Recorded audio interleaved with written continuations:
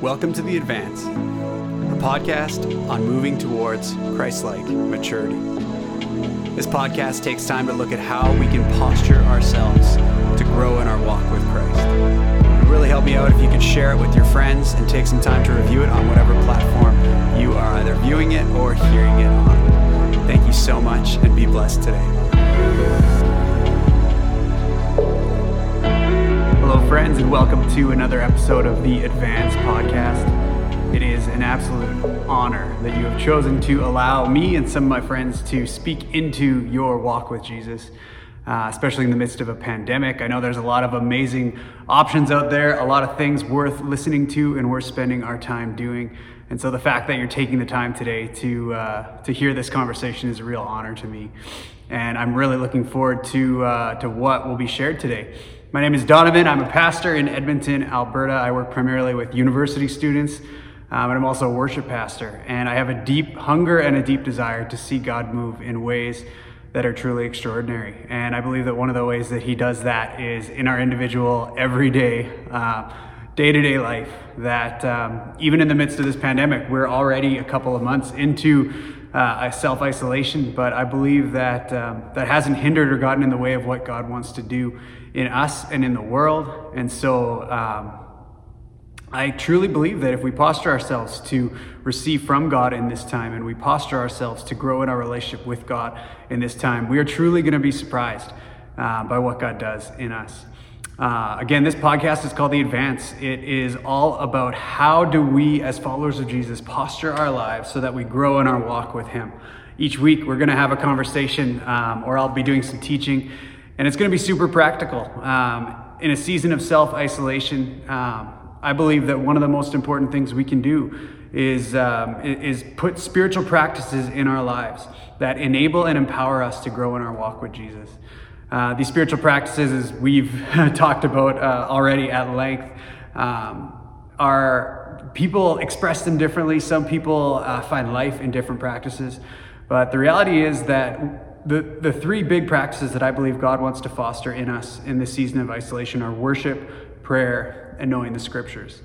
And so during this season of self-isolation, I'm not sure how long it'll last, but during this season, I'm going to be spending some time each week to talk about those three disciplines and different ways that we can incorporate them into our lives. It's been really awesome so far. We've talked about how to read the Bible inductively, how to go really deep in our study of the Word. We've talked about how to hear God's voice. We've talked a little bit about fostering a life of worship that's rooted in relational intimacy with Christ. Today's a bit of a special episode. Today's a bit of a special episode. I'm having a conversation with my friend Erik Freiburger. He's an amazing man. I love this guy. I love the way that God works through him and in him. I love his thoughtfulness. I love the way that he values people and really seeks to help people grow in their walk with Jesus. I met Erik during my master's. We studied together in Michigan, and it was awesome that I had a fellow Albertan friend. I've already listened to his podcast where he talks about me, and he says he forgives me for being an Oilers fan, and I will have to forgive him for being a Flames fan. And if the playoffs ever get going this year, I hope that our friendship will be able to stay intact, because there's a very good chance that if the playoffs ever happen, we will be facing off against each other, but I think our friendship runs deeper than that. What I love about Erik is his just ability to think deeply and ask really good questions. And so he was one of the people that came to my mind as I was thinking about this podcast. And the cool thing is he's been doing a podcast as well. And he just started a new series in his podcast on spiritual practices in isolation. And so rather than me interview Erik for my podcast and him interview me for his, we decided we would just do a joint episode where the two of us have a conversation about spiritual practices in isolation, and we just release it as well. His podcast is called The Inception of Wonder, and I highly recommend you to check it out. But before we get to the conversation, one of the things that I love to do with this podcast is give you recommendations. I was recently having a conversation with a friend, and he was talking about a live stream that he saw with Erwin McManus, who's just a phenomenal pastor in California, a great thinker, a great author. And one of the things that Erwin was saying on this live stream was, there's a McDonald's on every street corner right now in the church. So many people are releasing content, and so much of it is really good, and so much of it may not be really good, but there's just realities. There's so much stuff out there. And so one of the things that I hope to do with this podcast is give you the tools, give you different things that, and give you recommendations of things that I think are worth your time.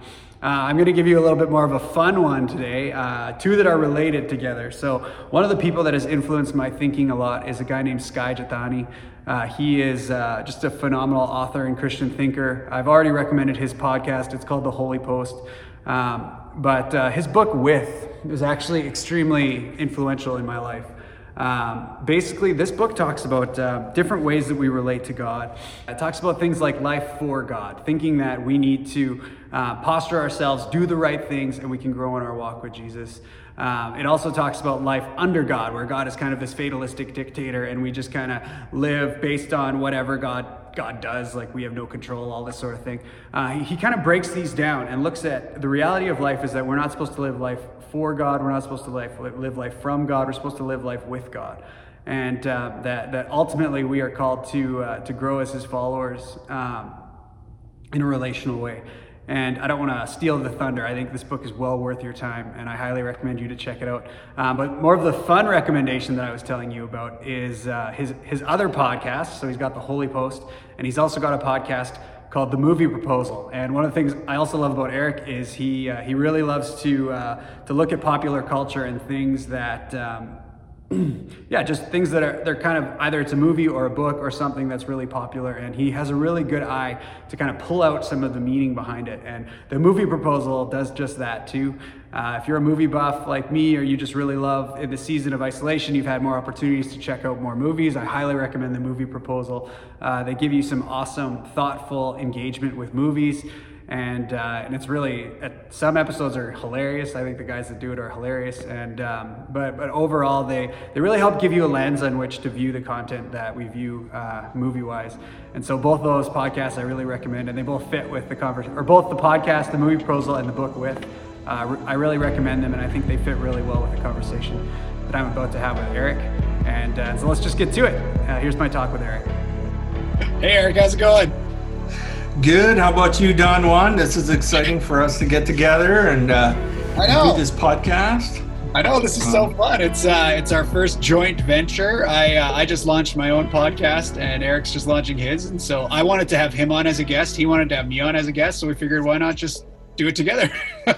Yeah. I'll tell you though, Donovan, I'm a little nervous after the last couple podcasts. You've had some French language on, as well as some adult rated conversations. Now I am really nervous about this. So yes. We've been pretty real, that's for sure. Gotta keep it real. Yeah, I know. My Chris was kind of like, should I tell the story? I'm like, you do it. I thought I knew which story he was going to tell. So. Okay, I'll keep it G-rated. Don't worry. Yeah. Good. I am sure my listeners can handle it too. So this is real. So. Yeah, it's quite a time we're in. So definitely we just keep it real. Why don't you're just getting going. I'm just getting going. Why don't you just take a moment to share about the heart behind your podcast, and then I'll share a bit about mine. Sure. So, the Inception of Wonder is really about exploring a spirituality of wonder through three practices: imagination, incarnation, and inspiration. And I try to center around those sort of themes. It's actually been around for about a year now. I really launched it last September and have had some pretty incredible conversations with local interfaith leaders here in the Calgary area. Cool. And it's really been times of one-on-one, but I've also had opportunities to go to some events and have recorded some of the interfaith events here in the city. So, yeah, it's been an adventure, and definitely a great expansion of wonder in faith and spirituality. So this is new though. Zoom is new. Totally. Oh, that's great. Yeah, and my podcast is called The Advance. It's very similar, actually. One of the realities right now with what's happening in culture is we're all kind of living in isolation, and churches are no longer allowed to gather in person for the foreseeable future. And I think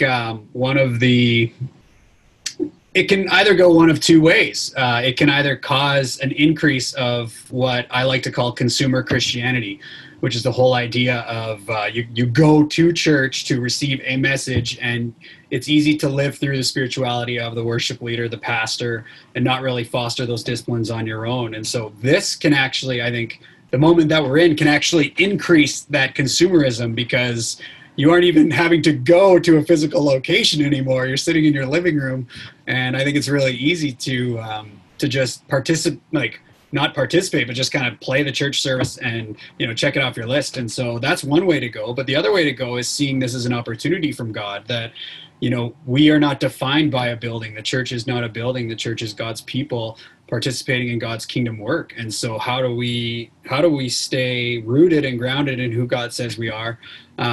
As opposed to falling into consumerism, falling into Jesus and leaning into him and saying, Lord, we want everything you have for us in this season.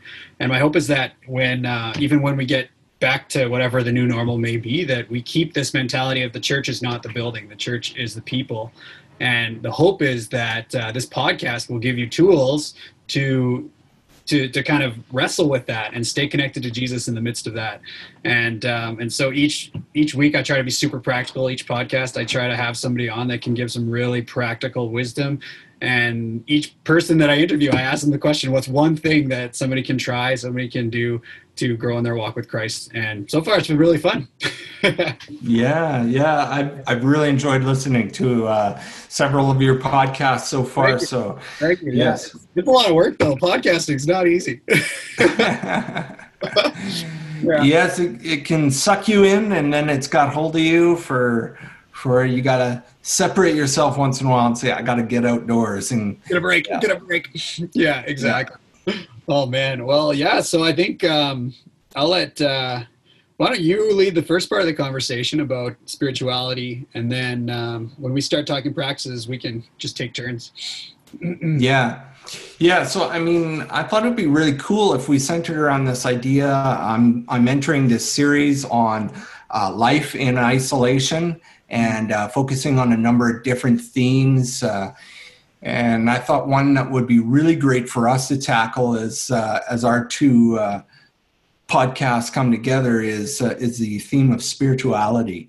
And what does spirituality look like in isolation? I think it's something a lot of not only Christ followers, but a lot of people are asking, as research is being done, that during this crisis, this pandemic, a lot of people are beginning to explore those questions of, wow, what is my spiritual life like? What is my connection with God? And is there something bigger in this world than just my life and work and daily routine? So yeah, I thought it'd be cool if we explore that a bit. So, but I think it's important that in that same sense, we need to have a bit of a clarity to what is it that we mean about, what is our spirituality? What is spirituality in itself? So totally. Yeah, I think it's interesting because when we think about spirituality, the verse that comes to my mind is Psalm 24, verse 1. The earth is the Lord's and everything in it, the world and all who live in it. I think it's really important when we talk about spirituality that we're not just talking about like going to church. We're not just talking about even just doing spiritual practices. Like spirituality is realizing that everything belongs to God, that all things are God's, that no matter what we're doing as followers of Christ, we can have we can do that with and participation with God through his Spirit. And I don't want to sound mystical or anything like that, but the reality is that I think we tend to put this divide between things that are sacred and things that are secular, but the Bible doesn't really do that. The Bible doesn't have that dichotomy. The Bible is very much, it shows that there's spirituality in everything, that we can find God in all sorts of things, in all sorts of ways. And so even as I just think about spirituality in general, that's one of the things that I think about is getting beyond the sacred and secular divide and saying, how do we as Christ followers see him in everyday moments, in the everyday people that we come across, in the walks that we take in creation, or in the, even as we're driving to work or as we're on our way, like how are we interacting with Christ in all things? So that's when I think of spirituality, that's what comes to my mind. I know you have a few things to think about as well. Yeah, I jotted some notes down and sent you some of my notes and thoughts the other day. And but I really been thinking about this idea too, in the way, me, I'm very figurative. And I was thinking about a year ago, you'll remember when we had the what's the word? The eclipse. We had that major eclipse happening, and I think that was about a year ago. And I remember Bonnie and I sitting out on the deck, and we're waiting to see what's going to happen when this great eclipse happens. And as the moon passes between the Earth and the sun and begins to block it, there's this coolness that falls over the Earth. But I think one of the major things that really struck me was I tried looking up to see the sun again.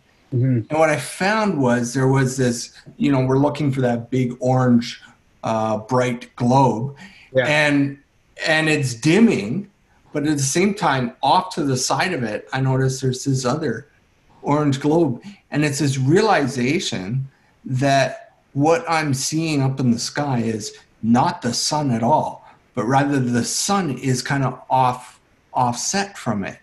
And what we typically see in a regular average day is we see the reflection of the sun off of the ozone of the Earth. And in a sense, I realized, and I was thinking about this in the past couple days here, isn't that what religion is to us and spirituality? The sun imparts warmth, it imparts life, and you get your vitamin D, and it brings growth and substance here on the Earth, allows for life to flourish. But the reality is we don't actually see it in its fullness. We see a reflection of it, and our way to connect with it is through that reflection. And that's what I think religion is really as well. Religion is a good thing. I remember you talking to one of your friends a couple days ago, last week. Yeah, TJ, yeah. TJ, and you guys were talking a bit about religion and the role of religion. And I was thinking, that's really, I think what religion is about. It's how we're connecting to that truth that's out there that we don't fully comprehend or fully know. But we're actually grasping at it through that understanding that we have in the position we're in. So. Yeah, and it's crazy because one of the things I've already mentioned in this podcast a bunch is like the moment we think we've grasped it, it ceases to become the power that it is, right? And so I think there's this. I love wonder. I love that word that you use, Erik, in your title, because it's. I think one of the things that I've found as a key to my spiritual life is wonder. Because the moment that I stop thinking about how much bigger or greater God is than I could even imagine, when you lose that wonder, I think all of a sudden it almost puts God, it takes him down a notch. As soon as you think you put him in a box, you realize he's just bigger than that box. We can't fully comprehend him. And I think we also can make an idol of thinking we know the right thing, right? We can think oh, I've got this all totally figured out. And I think that can almost, again, we can't fully grasp who God is. We can't fully grasp spirituality. And so I think that wonder kind of keeps us in a place of humility, and it keeps us in a place of just almost childlike curiosity and wanting to grow and wanting to learn and connect. And yeah, I just think it's really important as spiritual beings to be constantly in a state of wonder. So I just love that. I love the title of your podcast as well. Well, it really stems from, a mantra that shapes my life that comes from Gregory of Nyssa. And he said, concepts create idols, only wonder grasps anything. That's good. You know me, I play in the deep end of the pool. So whenever you enter and talk with me, take a deep breath, because awesome. We will go deep. I love it. Yeah, and I think another thing that in your notes you were saying it's important to continue to differentiate is that spirituality isn't just excuse me, spirituality isn't is an aspect of religion, but it's not solely religion. I think when I think of that, I think of even spirituality is so much more even than just Christianity. And I think one of the interesting things that I found is like people are very open to spirituality. People are very open to talking about spiritual things. They may not be that open to talking about the gospel or about God, but they're very open to talking about spirituality. And so it's interesting because there's almost become this like negative view of Christianity as spirituality. But I think part of it's because a lot of us as Christians have kind of like shut down some of the spiritual aspects of our faith because they're not tangible always, like they can't be quantified. But I think it's important for us to kind of allow space for the things that are may not be like completely, the things that don't make sense or the things that are a little out there. Like if you read the Bible, it's filled with all these spiritual things that are just crazy. Like, like there's the story in Acts where like somebody's shadow heals somebody else. Like you read there's a talking donkey. Like there's all these crazy things. So weird. And I think we shut them down when we're fully just, trying to engage with our heads. I think when we engage with our hearts, with our spirits to who God is, like it's incredible what can happen. Well, a year. Oh, sorry, I was going to say. Yeah, a year ago, I wrote a blog post. I was part of an alpha group that was taking part in our church, and there was this question of, am I religious or am I spiritual? And so I wrote this blog post talking about I used the illustration of a teacup, which actually comes from a Buddhist teaching. It was the Dalai Lama that talked about this. So I hope your listeners are okay listening to Buddhist thought patterns. But the idea is that the teacup represents kind of the religion, and tea is the spirituality that's within it. Mm-hmm. The reality is each one of us is steeped in spirituality, the ways that we find our expression of love. We talk about the fruits of the Spirit, right? So love, peace, patience, kindness, goodness. All of us are matured in that in different ways and find different flavors and dynamics to it. Mm-hmm. Whereas the teacup holds this together. The religion in which we create is what kind of gives it structure and purpose and direction and form. If we separate the two, then both become meaningless. The cup has no purpose, and the tea becomes just a huge mess, right? Mm-hmm. So we need to be willing to allow a religious structure, shape, and hold together the spirituality that we're maturing in. Yeah. And then I always play around with people and I say, that's not the end all either, because God's outside of that form too. So who do you think is enjoying both? Oh man, that's so good. I just love how deeply you think about things. Like it's just even. So for those who don't know, Erik and I we did our masters together in missional leadership, and it was always like the conversations that we had and the depth that we were able to go to is just phenomenal. You ask the right questions and you don't like the easy answers. Hey, I think you're one of those guys, you'll just accept everything at face value, right? Well, what can I say? I drown, and I don't mind drowning for God's sake. So I love it. Oh man. All right. So yeah, I think it's important for us to be thinking about spirituality right now. As we're in the season of self-isolation, and so what I really love the question that you proposed is why is spirituality so important to us while we're in isolation? Yeah.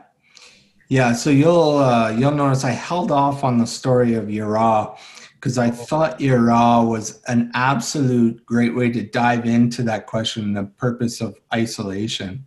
Yeah. Share on it. I spent some time with Rabbi Shaul Osachi here in Calgary. He was the rabbi at Beth Tzedek for several years. And we talked about the experience of Moses and his time of isolation on Mount Sinai. Wow. And he encountered this burning bush that actually, and we don't often realize this as Christians, I don't think. He didn't climb Mount Sinai to find a burning bush, right? No. He was on his way to the summit of Mount Sinai. Didn't even reach it yet. How many times do we get the idea, I'm going to achieve some great height? Yeah.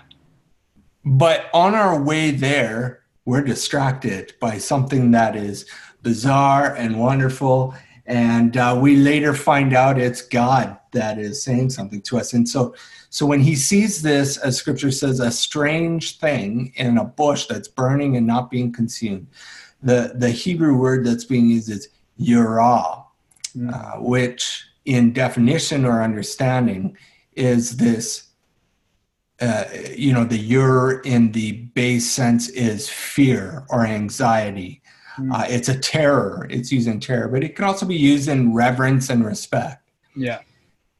But in a higher form, as Rabbi Shaul explains to me, in a higher form and in a matured experience of the word, it is also a place of great transformational change or metamorphic change that redefines us and makes us into something new. So like Moses was filled with this fear, and all of a sudden there's these words, Moses, you are on holy ground, remove your sandals, right? He's deconstructed in some form. Yeah.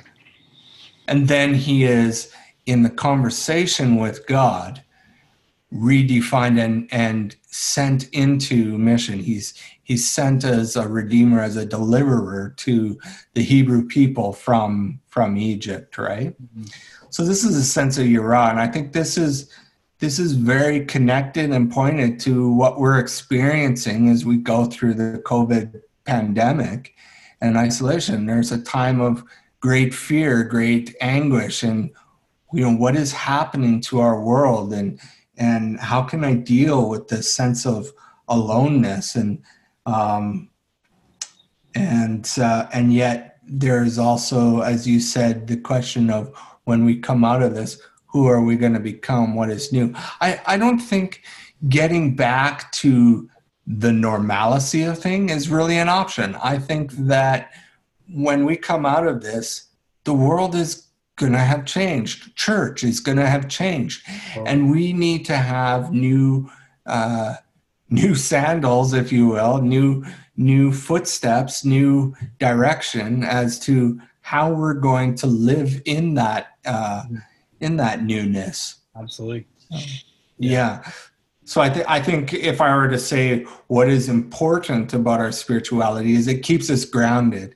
It keeps us listening to that inner voice. As Elijah was in the cave and he saw the earthquake, he saw, the fiery winds and so on, and yet it was a still small whisper. It's the silence that's going to speak to us.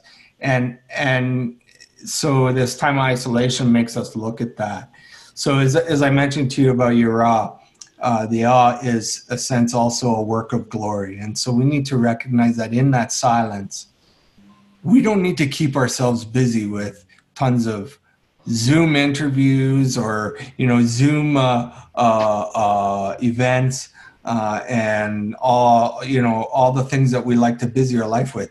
Rather, recognize that the glory that God puts within us as image bearers is something we just are. We don't make it happen. We just are that. And then I think, and then I think too, we're part of a bigger story. We're part of something that is greater than just ourselves.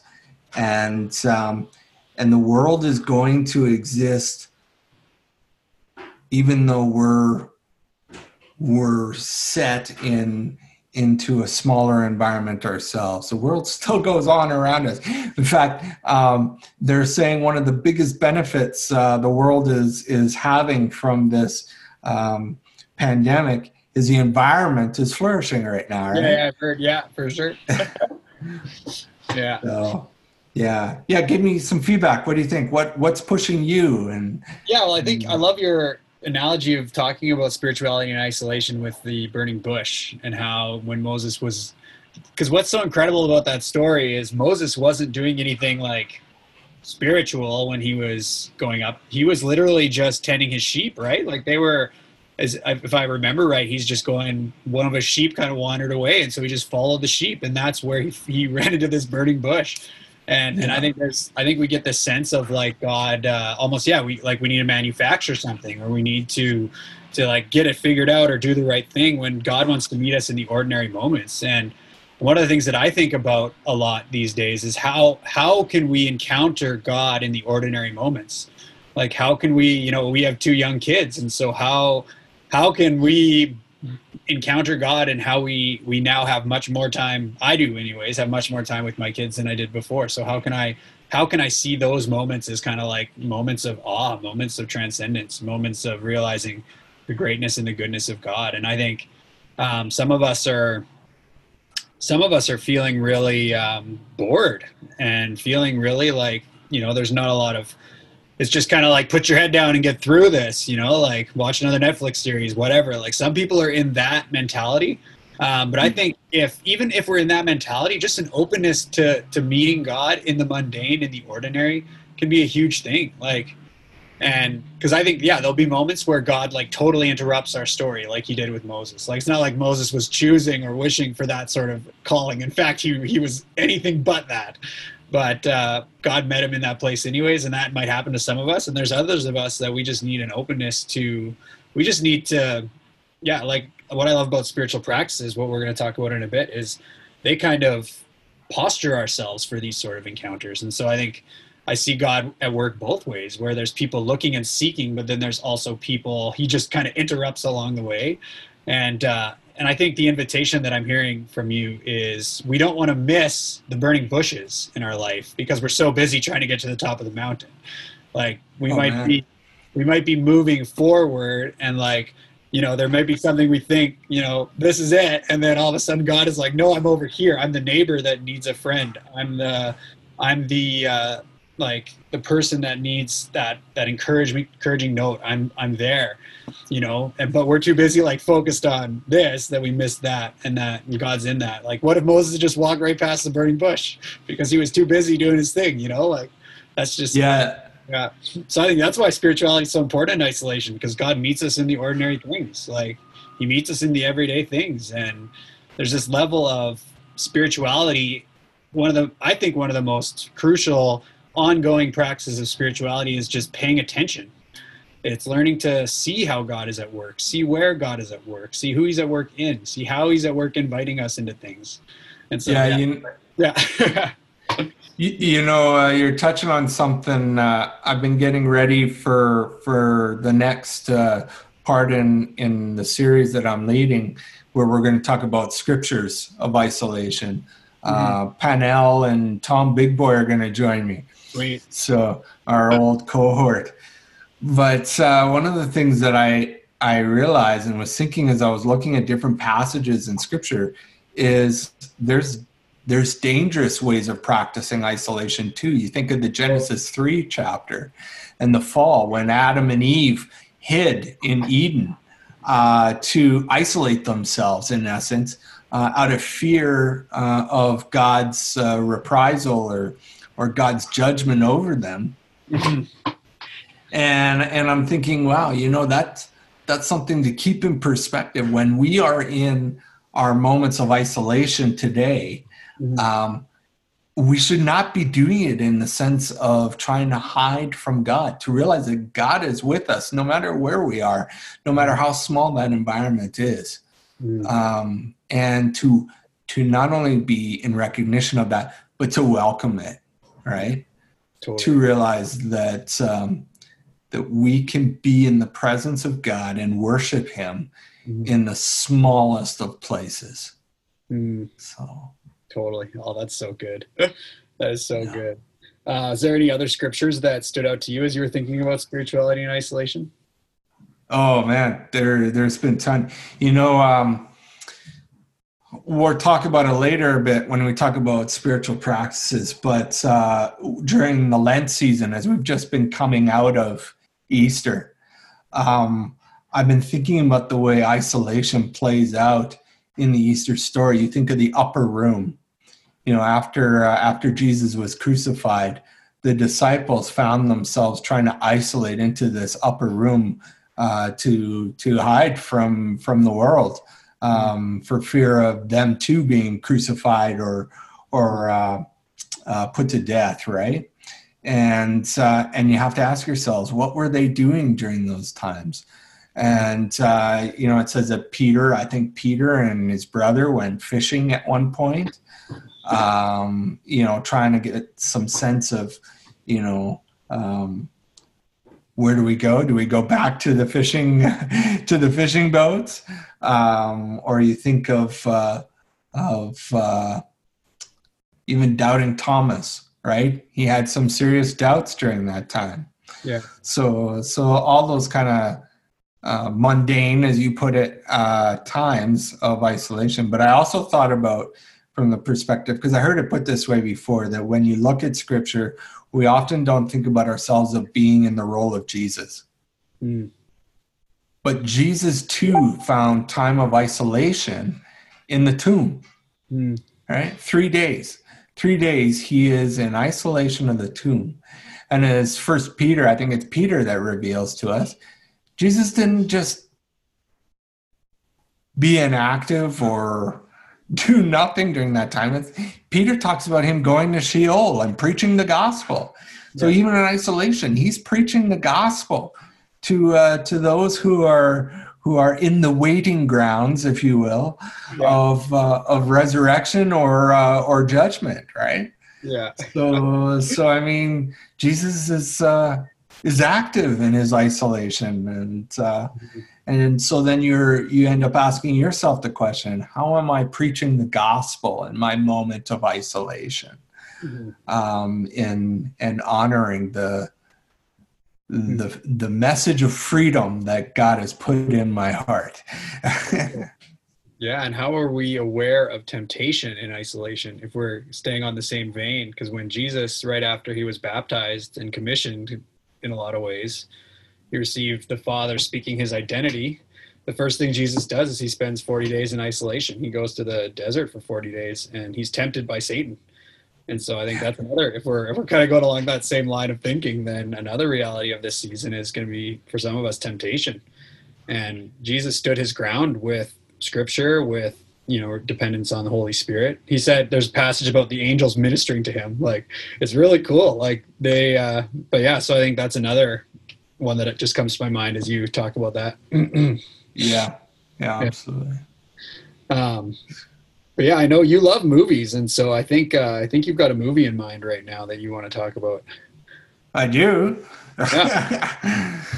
Oh, well, you put me on the spot. What movie do you want to talk about?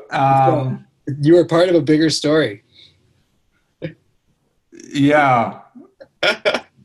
Bigger story. Or you're thinking, you were thinking of the Easter. Yeah. So, Totally. So it was actually connected to Moses. I was asked at a Toastmasters meeting right after Easter weekend, what's my favorite Easter movie? And so I started talking about, you know, as a kid growing up, it was a family tradition. We would watch the 10 Commandments every year. Yeah. You know, with Charlton Heston, right? Like it's an old classic, but you know, there's things in there that really impacted me. I'll never forget the line. So let it be written. So let it be done. Right. Yeah. But you know, as I was talking to them about how this movie impacted me as a kid around the Easter story and around the Easter time period, it hit me. I'm full of a room full of evangelicals, and I wasn't quite sure they were connecting with the story of the Exodus to the story of Easter, of Good Friday and Resurrection Sunday. And it kind of had this, you know, I mean, it was over Zoom, but you know, they're looking at me with these kind of looks of, okay, well, what does this have to do with Easter? And at least that's how I kind of felt. And I realized, as I put it in my notes too, the story of salvation, the story of redemption, is one that's bigger than just any one singular event or time. That God is working that salvation, that redemption out over the whole of creation. So it starts long before the Exodus story, but in this case, he works through the Hebrew people to redeem them and deliver them from the Egyptians through the Passover lamb, the blood on the doorposts, and it's all a foreshadowing to the Easter event of Christ, the Lamb of God, being crucified on a cross, mm-hmm. and being resurrected in the tomb. Mm-hmm. But even beyond that, it takes us further, because even Jesus says, "Take up your cross and follow me." Mm-hmm. Paul's words in his letters, "Work out your salvation with fear and trembling." This sense that salvation is fulfilled in Christ, but we are also living out the continuing works of God, revealing salvation in creation, right? That's so good. So yeah, that was one of the movies, I guess. So I know you love movies. I hope you talk about them more, because you're really good at pulling out themes. But I think it's really cool, because I love how that reminds us of the reality of that we are part of a bigger story, that what we're experiencing now, what we're going through now is there's something bigger happening. That's why one of the questions that I've asked all of my podcast interviews is, how do you feel God is at work? You've kind of reworded the question in our notes, but you've asked, how is God changing the world? And how is God changing us? Like, how is God changing me? And I just think that's such an important question to be asking, and such an important thing to reflect on. And I often have to wrestle with because I am a very positive person. And so for me, I'm able to see a lot of the positives in negative situations. But at the same time, I don't think we want to minimize the suffering and the hurt that people are facing, the fear that people are facing, the amount of things unknown that people are facing. Because we're all part of this bigger story of God redeeming and restoring creation. This COVID-19 isn't outside of that of God's ability to change and work and move. But I think in isolation, the whole idea of spirituality is so important, because it keeps us asking that question, like, God, what are you doing? What are you up to? No matter how hard it gets, like, no matter how afraid I am, no matter how much I may have unknowns in my life, like, what are you doing, God? What do you want? Like, what are you doing in me? What are you doing in my neighborhood? What are you doing in the people around me? You want to speak to that a little bit more? Yeah, I'm going to pull up a verse here. When this whole thing started and, isolation became a reality for us, I actually got sick. Yeah. And I had a really bad cough, cold. And of course, I was lucky enough. There was no fever forming, and it wasn't going into my lungs. I wasn't having troubles breathing. And at that time, they were restricting the number of COVID-19 tests they were doing. So I didn't actually get tested. Yeah. If I had it. But man, I was really struggling with fear at that time. And I remember being up in the middle of the night, really wrestling with God. And I really dwelled into Psalm 88. And it's really this passage of lament. It's not a positive psalm by any means. But I realized the course of that beginning. O Lord, the God who saves me, day and night I cry out before you. May my prayer come before you. Turn your ear to my cry. And it really, I guess, spoke to me in the sense that we need to allow our society to lament, to allow that kind of deconstruction, as we talked earlier, to take place. and not to rush through it. I mean, right now we have, there's protests going on down in the States, and, even up in Canada, there's the rest like, let's start everything up. Let's get the economy going. Let's get back to normal. And if we don't, the world is going to disappear, right? I mean, we're not allowing for that sacred moment to shape us, to say,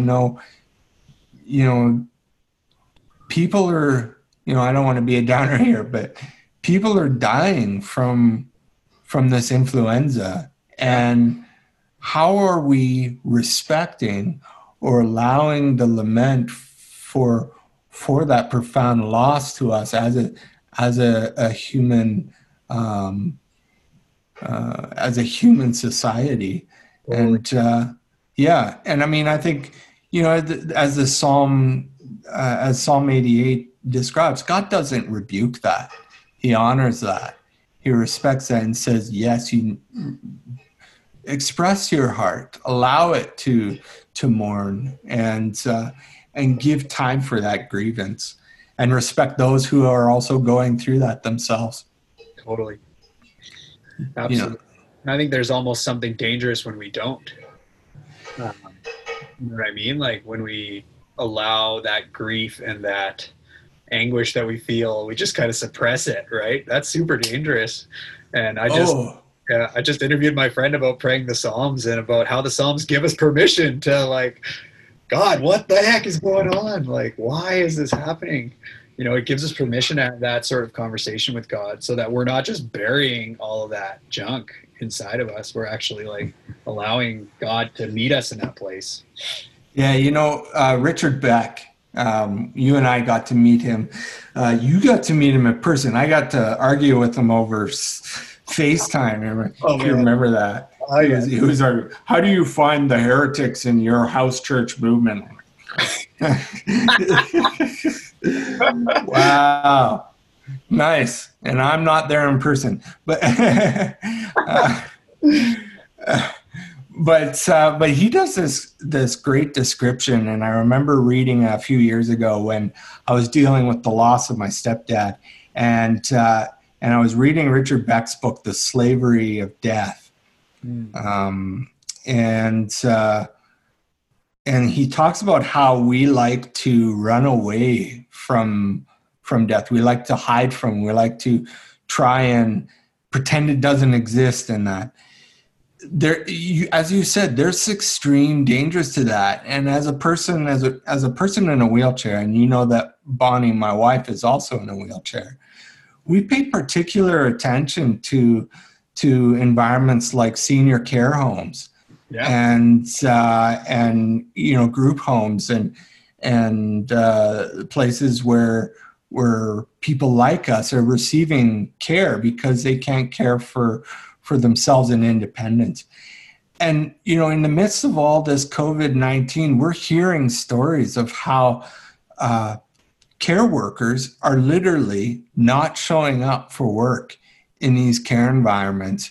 And the inhumanity and the loss of dignity to the lives of these people who are in these care homes, and people who are literally dying because of that, because we're not willing to lament with these people. There's people that are not willing to hold the hand of someone who is going through great hardship, because we want to avoid the tension there, the sense of loss, and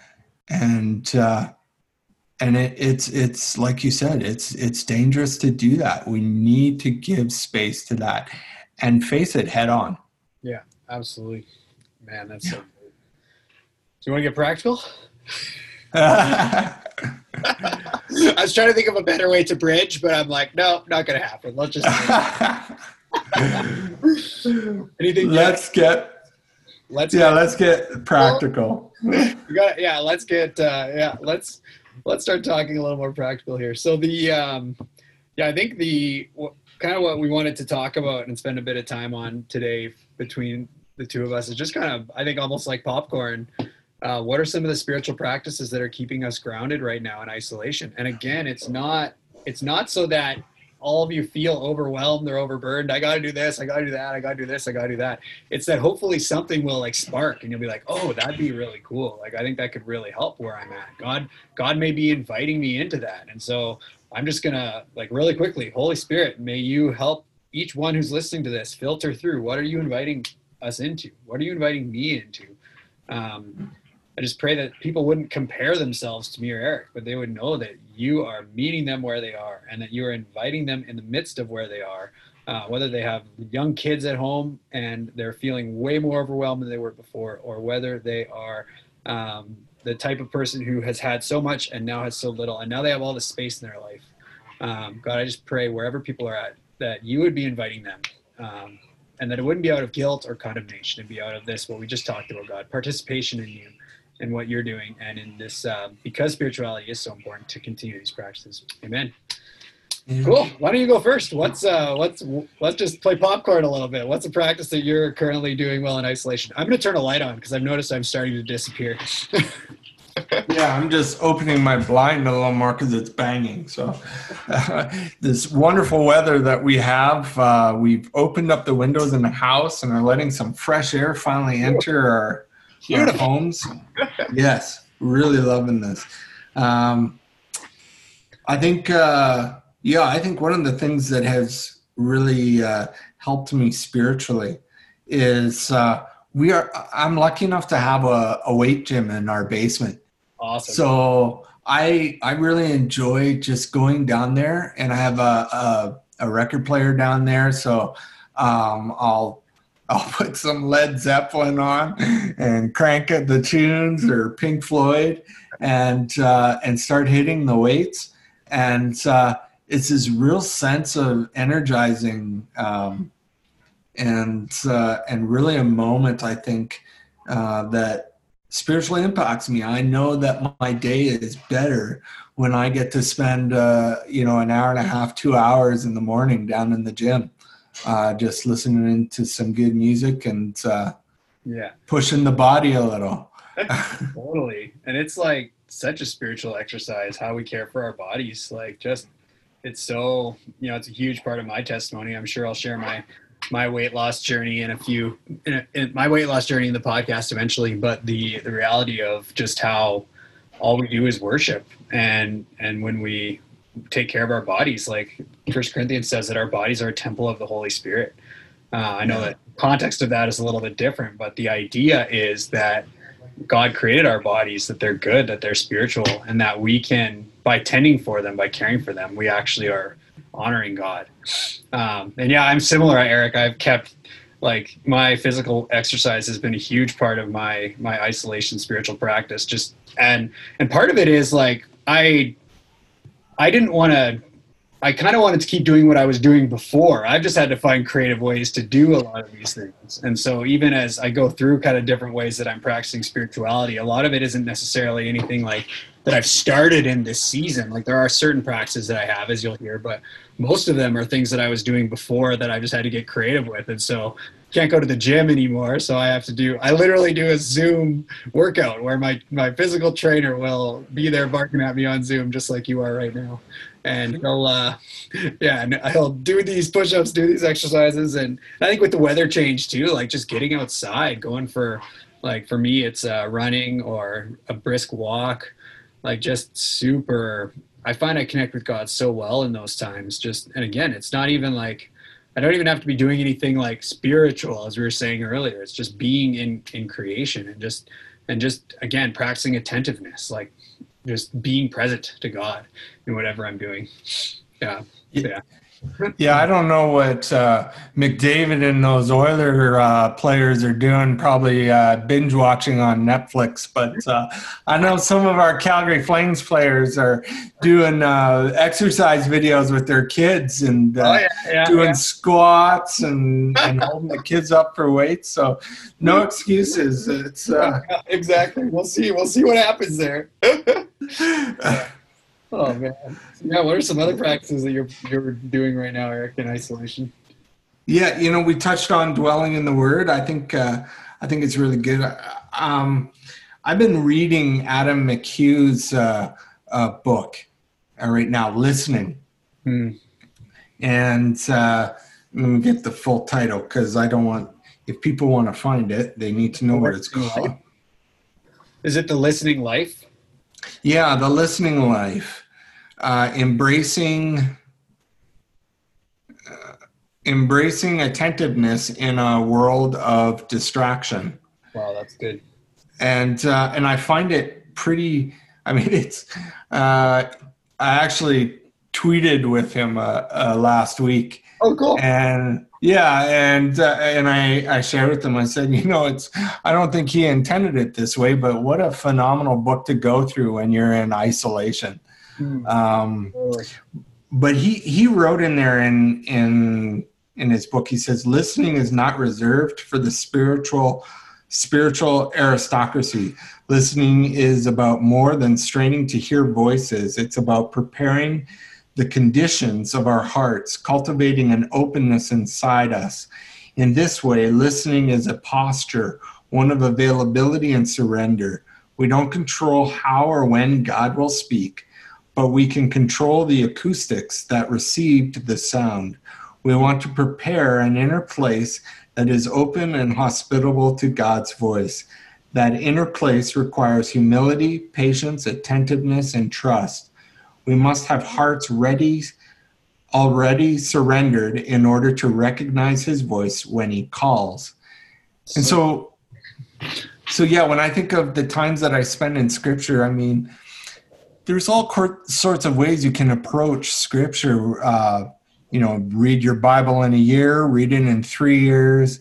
When we were in our master's program, I had a pretty attentive ear to reading at least a chapter of Scripture a day, and just really letting it soak into my thoughts. But I think it's important, as Adam's pointing out, that we don't want to rush through it. We don't want to be like Moses, who's climbing the mountain and has set a goal. We want to be open to those distractions that are around us, those Ura moments. And so yeah, I think one of the things that isolation spiritual approaches to Scripture is to just sit with it and really let that word open our imaginations. So totally. So yeah, that's what I mean when I say dwelling. Yeah. Because I think dwelling in the word is that whole sense of just, you're allowing it to speak and listening to what it may be saying to you. And one of the podcasts that will be released after our conversation, before ours is released, we talk about how we don't just read the scriptures read us.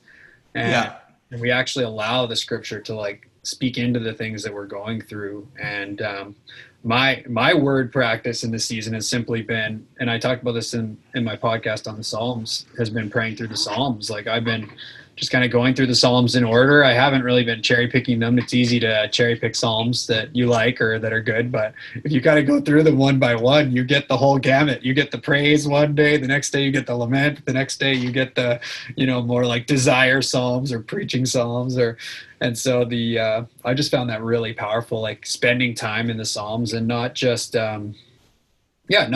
reading them for the sake of checking it off a list, but really dwelling in them, sitting with them. And I think it's just been a really cool exercise, especially because they, like we were saying, the Psalms give you permission to lament. They give you permission to pray things that you may not have words for yet. But then when you read them in the Psalms, you're like, yes, that's the prayer that I've been needing to pray. Yeah. Right? And so you had a phenomenal story when when I listened to your conversation with Chris. I think it was Chris about Psalm 23. Yes. When you prayed Psalm 23 over a friend. Yes. And it's amazing when we open ourselves to those old traditional words, if you want to put it that way, and just let them breathe over us, that the presence of God just reveals something inside of us. even thinking about the Book of Common Prayer, right? I grew up in an Anglican church, and when I was young, the liturgy and the books of prayer and such, I can't say that they really spoke to me, but now, when I read through those again, it really centers me. It really begins to open me to God's sovereignty over life and over my life in a way that I did not experience when I was young. Totally. Yeah. Yeah, I know another spiritual practice that I've really been paying a lot of attention to recently, and obviously I've already released a couple podcasts on it, but is prayer. And the mentality that I've just tried to have is just praying often, like keeping God before me in all that I'm doing. Like I try to have an attitude of prayerfulness throughout the day, really noticing how quickly my emotions can go crazy these days. And like, because there's so much happening, like every day I feel like there's a new thing, like every day there's more you hear, there's more. And the reality is, if my internal life is not centered, it's easy to just kind of sway with all the craziness that's going on. And so I'm really been intentional in my prayer life during this season, and just in all that, if I start to notice that anxiety bubbling up or that fear bubbling up, I'll like inviting God into that, praying for that situation, even relational issues that may be coming up, praying first. Like if I rolled my ankle the other day, like praying first, like there's all sorts of things. It's like just trying to keep it constant, keep it as something that I'm doing as a regular practice. And then I think the other thing that I've been trying to do a bit more is just writing down my prayers in this season again, where there's a bit more space and a bit more time. I'm finding just the importance of like just putting it out there. I love to write, so it really helps me connect with God that way. But prayer is definitely one thing that has been really important. And I guess the other thing we're doing a lot more now that we have a 2-year-old who's 2.5 and 2.5 going on 15. She's really starting to talk a lot more and understand a lot more. And so with prayer, like just trying to pray with her as much as we can. Like, I don't know what she's picking up on and what she's getting, but it's just the simple things, and not just praying before meals, but like praying often and praying, whenever there's something coming up, and just trying to keep prayer as something that's normal, not weird, not like sacred and secular. Like prayer is a part of everything that we do. So that's been prayer for me. What about for you? Yeah, I mean, this is going to sound kind of funny, but and I'm going to date myself here a bit probably too. But you remember the movie Braveheart? Of course. Yeah. Yeah, who can forget? That shouldn't be dating us. Everyone should watch that movie. True enough. Yeah. There is a scene that really impacted my prayer life from that movie. Wow. And that was when the Irishman showed up at William Wallace's camp. And he asks the Lord, now, I know you allow French on your on your podcast, but I will refrain from using the French he used. Thank you. I don't want to have to next to this one. But I remember him talking about he's sitting on the horse and he says, I am the Lord, talk often, and the Lord told me that I was to be here, and I really I thought, man, how simple of a way to approach prayer. I'm just conversing with God and he's with me always. And so I mean, that's how I've really, in a lot of ways, I mean, I do practice meditative prayer, as I've shared before with you. I think it's profound in my, in how I came to my spiritual birth. But really, I spend the day in prayer. Paul's words of constant, being in prayer constantly have impacted me, where I just talk with God in any opportune moment. I also make a point of every morning and night before getting up when you're in a wheelchair, getting up is not like you jump out of bed or anything. There's a process, and it takes time. But before I enter that process, every morning I'll put my head down and set myself prostrate before God and say, God, this is your day.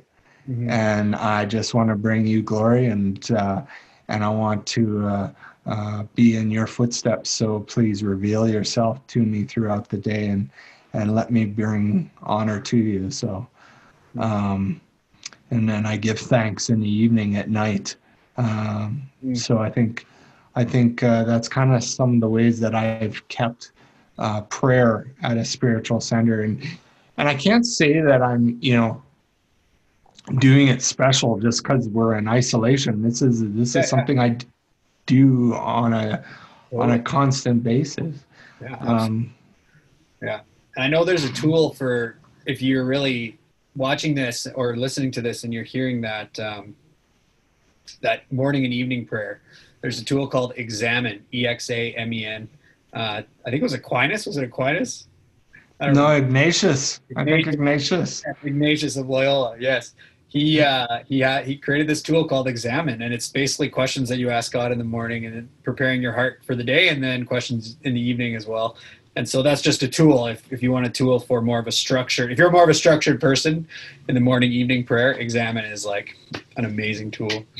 And I think a good way to put that, it was one of our cohorts that got us on this, and I can't remember who it was, but the app Pray As You Go.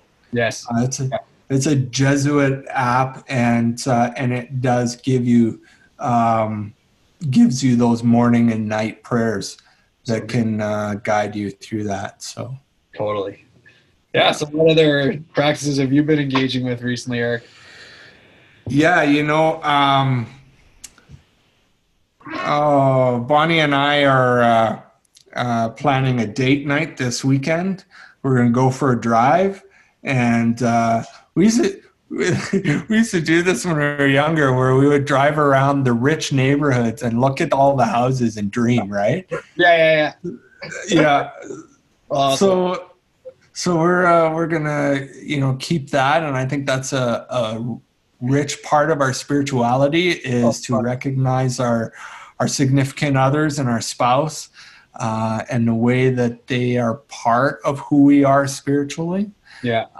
Taking the time to be with them and be intentional about the relationship that you have with one another, and the significance of that love. So totally. That's so good. Yeah. Such an important spiritual practice in how we interact with the people that we spend the most time with. Like, who are we with them? Are we being intentional with them? Are we fostering our relationship with our spouse or with our parents or with our, like, the people that we may live with or be close to? And because I think for me and we've been trying to be really intentional with how we connect with people in this season, because I think so many people can feel isolated. And so, just for us, it's been really important to keep, we've been regularly connecting with friends that honestly, if the pandemic had never happened, we probably wouldn't have connected, because they either live far away or we don't communicate very often. And so we've been really intentional to try to keep connecting with friends in a meaningful way, and really, just being intentional with those conversations, with that time. I found there's something about Zoom that allows, like, it isn't as good as being in the same room, I don't think, but there is something really meaningful about the connections that we've been able to have with people and the way that we bring others into our spiritual walk. Another practice that I've started recently is just trying to text a friend every day, just kind of how things have gone throughout the day, like what's going on in my heart, have I stayed connected with God? Like, because I think, again, like I was saying, in this season, temptation is so prevalent, and there's so much different things that are vying for attention and time. And so it helps to have somebody each day just check in and say, hey, it was a good day today. Like, I had good time with the Lord. I had I was focused today, like these sort of things. I find really helpful spiritual practices that you can still have with people, connecting with people, even though we're physically distant. I think I think a good one to maybe touch on too, and I was curious how you would respond to this. Yeah. So Bonnie and I, as I mentioned, are in wheelchairs, and winter particularly is hard for us to get around. Totally. And so we kind of when it's too hard to get out, and that we'll live stream church. Yeah. We'll bring worship into our home, and so we do it intentionally in our family room. We put it up on our TV and engage in worship with our community that way. Totally. I remember struggling with it at first, probably a couple of years ago, and I wrote a belonging. I wrote a blog post, a belonging in a live stream world, as part of our First Alliance Church community, and kind of pulled out some of the key components that I think allows us to still be engaged in the community. Cool. And yet do it from our living rooms, from our home. That's cool. So I'm curious about you, who not only have led in worship and spoke in your church. Yeah. How are you finding yourself in the spiritual practice of worship while in isolation? Yeah, that's a good one. I think for me, I'm still participating in corporate worship because of my job, right? Like I'm still leading the worship for a Sunday morning stream. So I still have had that opportunity to participate, which has been, obviously we're following all the requirements, and we're not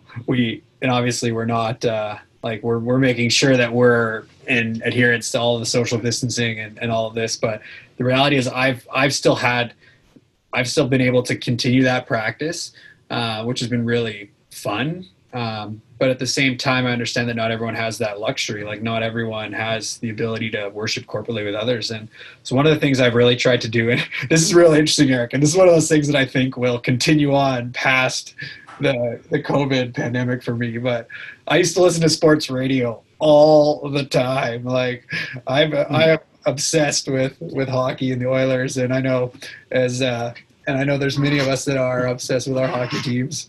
Or football teams, if you're listening. But the reality is I would spend so much of my time just listening to sports radio. And so as soon as they canceled the sports season, I stopped listening to sports radio, and I started I just would turn worship music on when I was driving in the car. And the crazy thing is, like, today was the first time that I listened to sports radio since the pandemic started. And it was just like, I only have like 5 minutes. I didn't want to plug my phone into Bluetooth or whatever. And so I listened to sports radio, and I was like, I don't really miss it, Not that there's anything to miss. But I think listening to worship music in the car has been really helpful. We try to have it on in our house all the time. Like we try to, especially with a 2-year-old, it's really easy to just have life get so crazy and loud. And so it's just nice to have it on in the background. Like, and then there's sometimes I'll hear a song and I'll turn it up and like, we'll engage with it. Like literally where my daughter will start dancing to it and we'll sing along.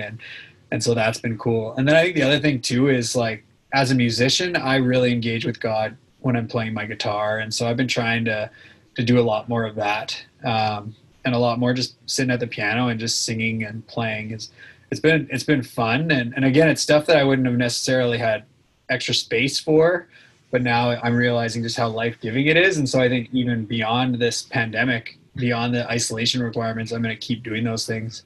The only problem is my 2-year-old, whenever I start playing the guitar, she tries to steal the pick from my hand and then put it into the sound hole.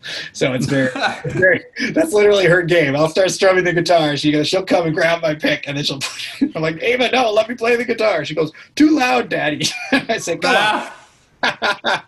Like I'm worshiping. She's like, smack, smack, smack, smack. Yeah, I think she's going to play the drums for you, I think, when she gets older. Oh, yeah. She'll play. Yeah, so it's like, for me, worship is just such a, and again, it's one of those practices that I haven't necessarily, it's not that I had to start something new as much as get creative with how to continue expressing it. But that's probably the thing I miss the most, Eric, is gathering with people and worshiping in corporate settings. Like, It's just, to me, like, to have everyone in the same room and I miss that. I think there's something really profound about that I hope that we don't take for granted whenever they lift these restrictions, like, yeah. You're gonna have to forgive me, and maybe you can edit this out if you don't want it in here. But when Bonnie and I have been listening to our worship leaders and our pastors in First Alliance, and they share how the hall space is empty, right? Yeah. And they're kind of in front and they're leading us in worship. I've been kind of wondering, like, how has God maybe revealed himself differently in the midst of that worship? As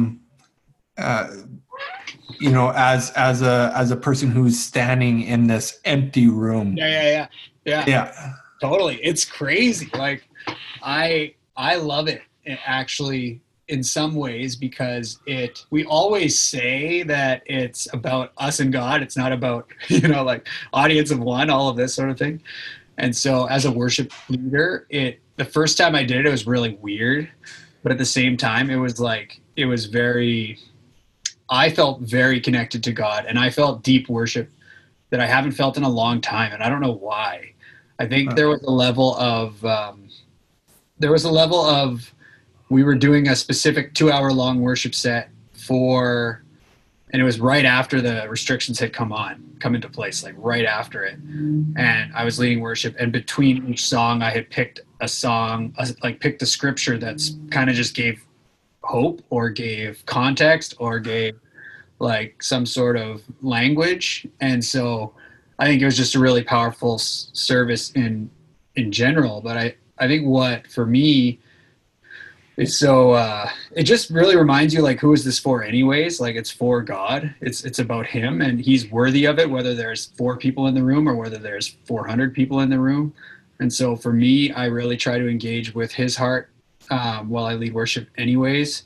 And the other thing that I have to keep in mind is that a lot of people apparently are watching live stream services that are not, like, we have a lot of people watching our services, we don't know who they are. And so we're not sure if they're, like, friends of people that go to our church, or if they're just random people on the internet that have stumbled across our live stream somehow. But there's this, like, reality of, there's people that watching this that may be curious about Christianity or may have questions about God. And so how are we, by our worship, by how we're talking about what we're doing, how are we, like, being hospitable to those people in their living rooms, in their houses, and creating space where they can learn and engage. So I really like that aspect of it for me as a worship leader. It's just weird. I don't know where to look ever. That's probably the most awkward thing. I'm like, do I look at the camera? Do I just look forward? Like, that's probably the only thing that's really uncomfortable about it. But honestly, it's like, there's almost this level of, it's almost like you have to really trust the Spirit's leading too, because when you're leading worship in a room full of 400 people, it's really easy to get distracted by the crowd almost, and, like, kind of lead based on how they're reacting or not, if that makes sense. And so in some ways it's like, I don't have any of those cues anymore. So it's like, as a worship leader, I'm really just trying to pay attention to what God's doing. And what do you want me to say after this song? How do you want me to pray? What do you want me to communicate? And just really having to be obedient in those moments. And then you kind of just put it out there, right? Like, here you go, people watching online. Hopefully this is meeting you where you're at, and hopefully you're able to participate. I think that's the negative side for me, is you just don't know. Like, I don't know if people are just sitting on their couch, or if they're, like, washing the dishes while their worship's going on, or if they're, like, chatting with their friends or chatting with their family, waiting for the sermon to start, because that's the most important part of the service anyways. I say that tongue in cheek. So there's this level of, we don't know how people are participating, but at the same time, that's not my responsibility. So how am I being faithful with my responsibility, which is following the Spirit in those moments? But hopefully that answers your question a little. You can tell I'm passionate about it. Well, next time you're wondering where to look when you're leading up there, just picture everyone there in their bathrobes and exactly, pajamas. Yeah, we're at the PJs. Yeah, exactly. So good. Cool. But yeah, I really encourage you guys listening, engage with your live streams. Like, I think one of the things we've tried to do as a church is we give people questions after each sermon, and we encourage them to, as a small group, just get together over Zoom and chat through those questions. We've opened up a public time for anyone that wants to jump in on that. We have one of our interns leading those conversations every Sunday. And so we've been trying to find ways to facilitate participation. We also started doing a pre-service prayer over Zoom, which I hope continues again when we're able to start gathering here at the church building again. I really hope that people will continue to participate in pre-service prayer because, yeah, we want to give opportunities for people to participate, but it may be like we just keep telling people, like, embrace the awkwardness of it. Like, sit there and sing along. Like you're able to express your worship. God is present with you in your home just as much as in the church building. And I hope that sticks with people. If there's something from church online, I hope that sticks with people. Yeah, one of the things that First Alliance does, and I praise them for, is they encourage people to comment on the live stream, leave their thoughts and their prayers in that comment stream while we're in worship. And it kind of, it's kind of interesting when you're listening to the worship music taking place and yet you hear people's praying through that time. And it just brings the spirit into the home in a much more communal way that you wouldn't expect. It's given opportunities for, like, there's been times where I've had scripture just come to mind as we're in worship, and I can bring that word of God to that platform and allow people to engage in the communal fashion as well. And then one of the things that I think is amazing is at the end of each service, Corey or one of the pastors it'll go off on a side of the stage and they'll just give, we're so thankful that these people and name people that have commented in of being blessed to be part of the worship. And it really gives a sense of it's bigger than just what's happening at the building type thing. Mm-hmm. But I do think that it's challenging us too as a church to recognize that the discipleship walk is more than just the Sunday morning event. Absolutely, 100%. Yes. Yeah. Amen. And we need to recognize that our spirituality and the way we grow in discipleship mm-hmm. is greater, as coming back full circle to what we started with. Yeah. That the salvation story and the walk of walking with Jesus is more than just one single event that happens in our life. Mm-hmm. And we need to respect and follow those footsteps and realize we're in a journey and we're in a journey with this together. So, yeah. I know from the notes that you sent me before, one of the practices that you're really leaning into right now is learning. Do you want to just speak to that really quickly? Because I know a lot of us are still watching our sermons of our pastor online, and that's awesome. And you're taking the time to listen to this podcast, which is awesome. But I think it's really important that we're not just consuming more from our pastor, however it may be happening, but we are taking ownership of our own learning. And so how have you been doing that in the season, Erik?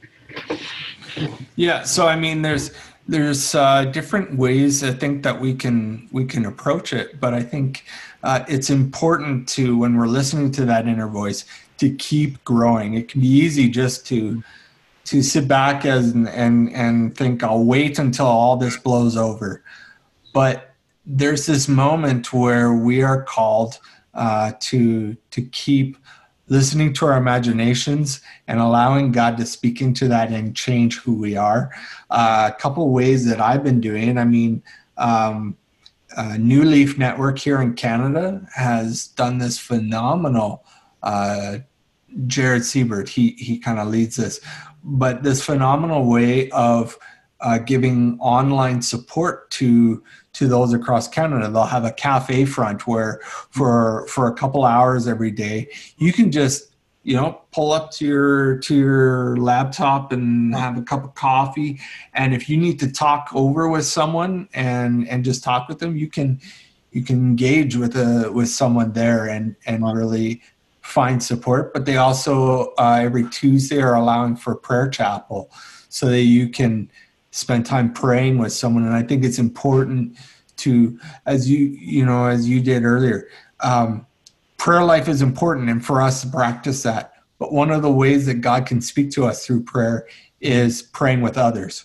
Yeah. Right. Totally. So it's important to keep that too. And they have a great prayer chapel there, but also they have the learning centers where every week to 2 weeks, they'll have a learning webinar where someone will come in and, they had, the first one they did was phenomenal. And I can't remember the gentleman's name, but he was an epidemiologist. So he understands how infectious disease works. And he just broke down the COVID-19 virus and how it functions. And to learn about it, I mean, knowledge is power. It allows us to break down those fear factors that we have. Mm-hmm. And so it's important that we learn not just about consuming spiritual edifice, if you will, like you were earlier. Spirituality is about learning about God's creation and the way it works, and part of that is realizing that viruses are a natural order, if you will, in our world. And if we learn about it, we know how to not get rid of them, but live with them. Mm-hmm. and learn how to treat them with respect and behave properly in the world, so that we're not bringing those infections to others, type things. There's absolutely.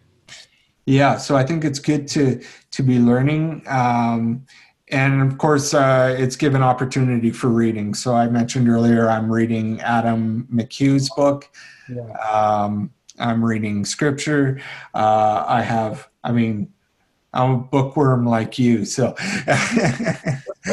so I have other books on my docket ready to go. That's awesome. Yeah, my problem is I start so many books and then I don't finish them. And then I've got like 18 books on the go. And then I just have to I get through them one by one and then I just repeat the process. So yeah, I love reading. It's really cool. I think the final practice for me has been this podcast. And I think it's cool because one of the things I was sensing before this isolation time, I really felt like God was saying, you take a lot in, like you learn a lot, you love to learn and grow. But I really sensed he was inviting me to be more intentional with what I was giving away, how I was sharing what I was learning, the platforms, the creative ways that I was engaging with what God was teaching me. And so it's been cool in this pandemic. One of the things that I've been doing is just saying, God, how do you want me to be like a conduit of hope, of love, and of learning for people? And so, yeah, I think this podcast has been one of those expressions of that for me. And so I just want to encourage those of you who are listening. If there's something that God's maybe laid on your heart, for some of you, this might be a season of pause to sit on it and wait on God, let him do a work inside you. But I think there's others of you that God may have something, not just that he wants for you in this season to be taking in, but also to be giving away. Like, what might God have laid on your heart? Maybe for some of you, it's like that book that's been on your heart. You need to start writing. Maybe for some of you, it is something like this podcast or a Facebook Live. Maybe for others of you, it's a lot more localized. And it's like, I need to get out and, porch drop some of my neighbors and just get to know their names. So maybe there's things God's laid on your heart that in this season, he might be saying, like, this is it. Like, go forward, and for others of us, it may be pause, but I know for me, it was definitely a advanced season. Yeah. Hey, I don't know if I told you this story ever, but the reason why I started podcasting was from an experience I had actually quite a long time ago. Yeah. But but I met a friend at a coffee shop, and we chatted, and we were talking about different spiritual activities and ways that God was revealing in our life.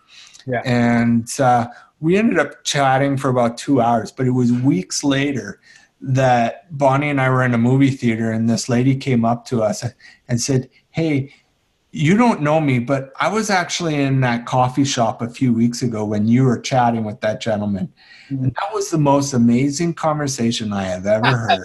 That's awesome. And so, I mean, so yeah, like, you know, podcasts are great ways to share stories. And so, hey, if you want to be a guest on The Inception of Wonder or on The Advance with Don Juan, the man of great love towards God's story in our community, get a hold of us. Get on here and tell your story, because it matters.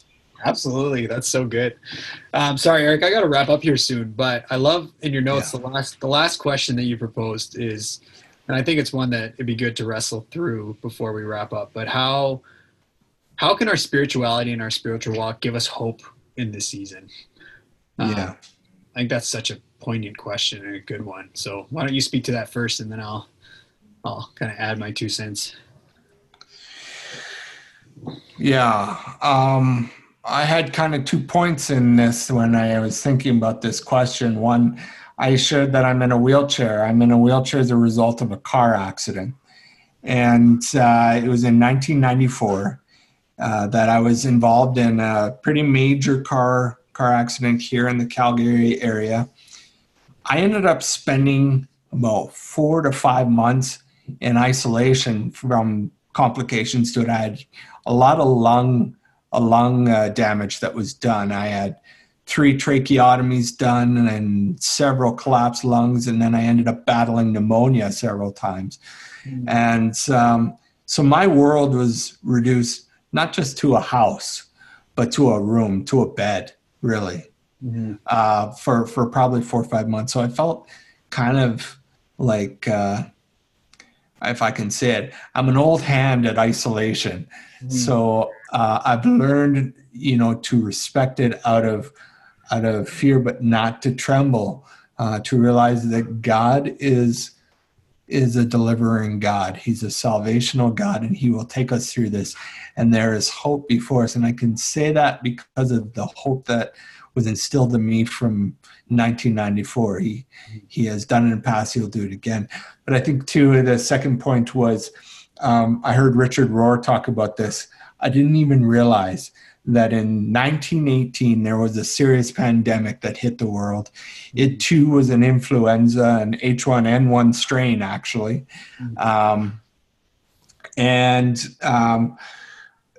We need to realize that to ask those questions. Why did we, what stories will be told of us and the way we handled this pandemic? We don't hear a lot of stories of what happened in 1918. And in speculation, he suggests that it's probably because it wasn't handled so well. So maybe we need to think about the ways we're going to handle this pandemic and share hope in the midst of this, so that stories can be told in the future that God is a delivering God and a redeeming God. So. Totally. Yeah. And I don't want to like over spiritualize this, but I think for me, when I think of the hope that we have, it's Revelation 21, the last book of the Bible, or the last page of the Bible, or sorry, the second last chapter of the Bible. In the Jesus promise of heaven, in a vision John had, where he said, he will wipe away every tear from their eyes. Death shall be no more. Mourning and weeping shall be no more. The pain of wounds will no longer exist, for the old ways have gone and the new has come. And then God spoke and said, I am making all things new. Write this down, because these words are trustworthy and dependable. Just an amazing hope that we have in the midst of this, that we have a God who, he knows the end of the story, and the end of the story is that all things will be restored, all things will be redeemed, all things will be made new. And I think it's easy to lose ourselves in the now But I think there is something to be said about having an eternal perspective, and what God is doing now is temporary. Romans 8 talks about how our present sufferings are not even worth comparing to the glory that will be revealed in us. And so I think we can find hope in that. When I think about the individual and like going through trials and how we find hope, I think of James verse 1. Count it all joy when you face trials of many kinds, for you know the testing of your faith develops perseverance, perseverance develops character, and character hope. And the reality is that when we go through trials, I think we are being given an opportunity to lean into God, and He's going to do things that He can only do in us through trials. Once we're dead, once we're with God in whatever heaven looks like, the new earth, the new heavens, there's not going to be any more trials. And so the worship that we give Jesus in the midst of our trials, that's only for while we're here. And so, that offering that we give God, we can only give God in the midst of this. And so I think of how are we giving God glory, giving Him praise in the midst of this pain, and how is that shaping us in the people God wants us to be? And I am so passionate about seeing people realizing who they are in Christ, realizing what they have as image bearers of God, who they are as image bearers of God. And I think it's a season like this where that becomes like we need it. we need to embrace those things. We can't live without those things. Like we need that. And so I have a lot of hope for people in the midst of trials being formed into Christ likeness, but also a lot of hope in just the story as a whole. So yeah. And I don't think it's no insignificant point, and I don't know if you thought of this, Donovan, but that John's vision of that hope in Revelation 21 was expressed and experienced while he was in isolation on the island of Patmos. Totally, absolutely, yeah. He was in isolation. That's a good point. Yeah, amazing. Oh, cool. Well, it's been fun. Yes, this has been awesome. Hey, when are you going to have those kids of yours on the podcast? That needs to happen. Oh, I do, yeah. Yeah, you could probably hear them on a couple of the recordings if you listen close enough. Well, I remember that screaming child from from last week. I thought that was your kids. No, that was his. Yeah. Awesome. Well, thank you very much for this. This was awesome. Bless you, Erik. This was awesome, Don Juan. You take care, and awesome. Thank you. I hope we do this again. Sure.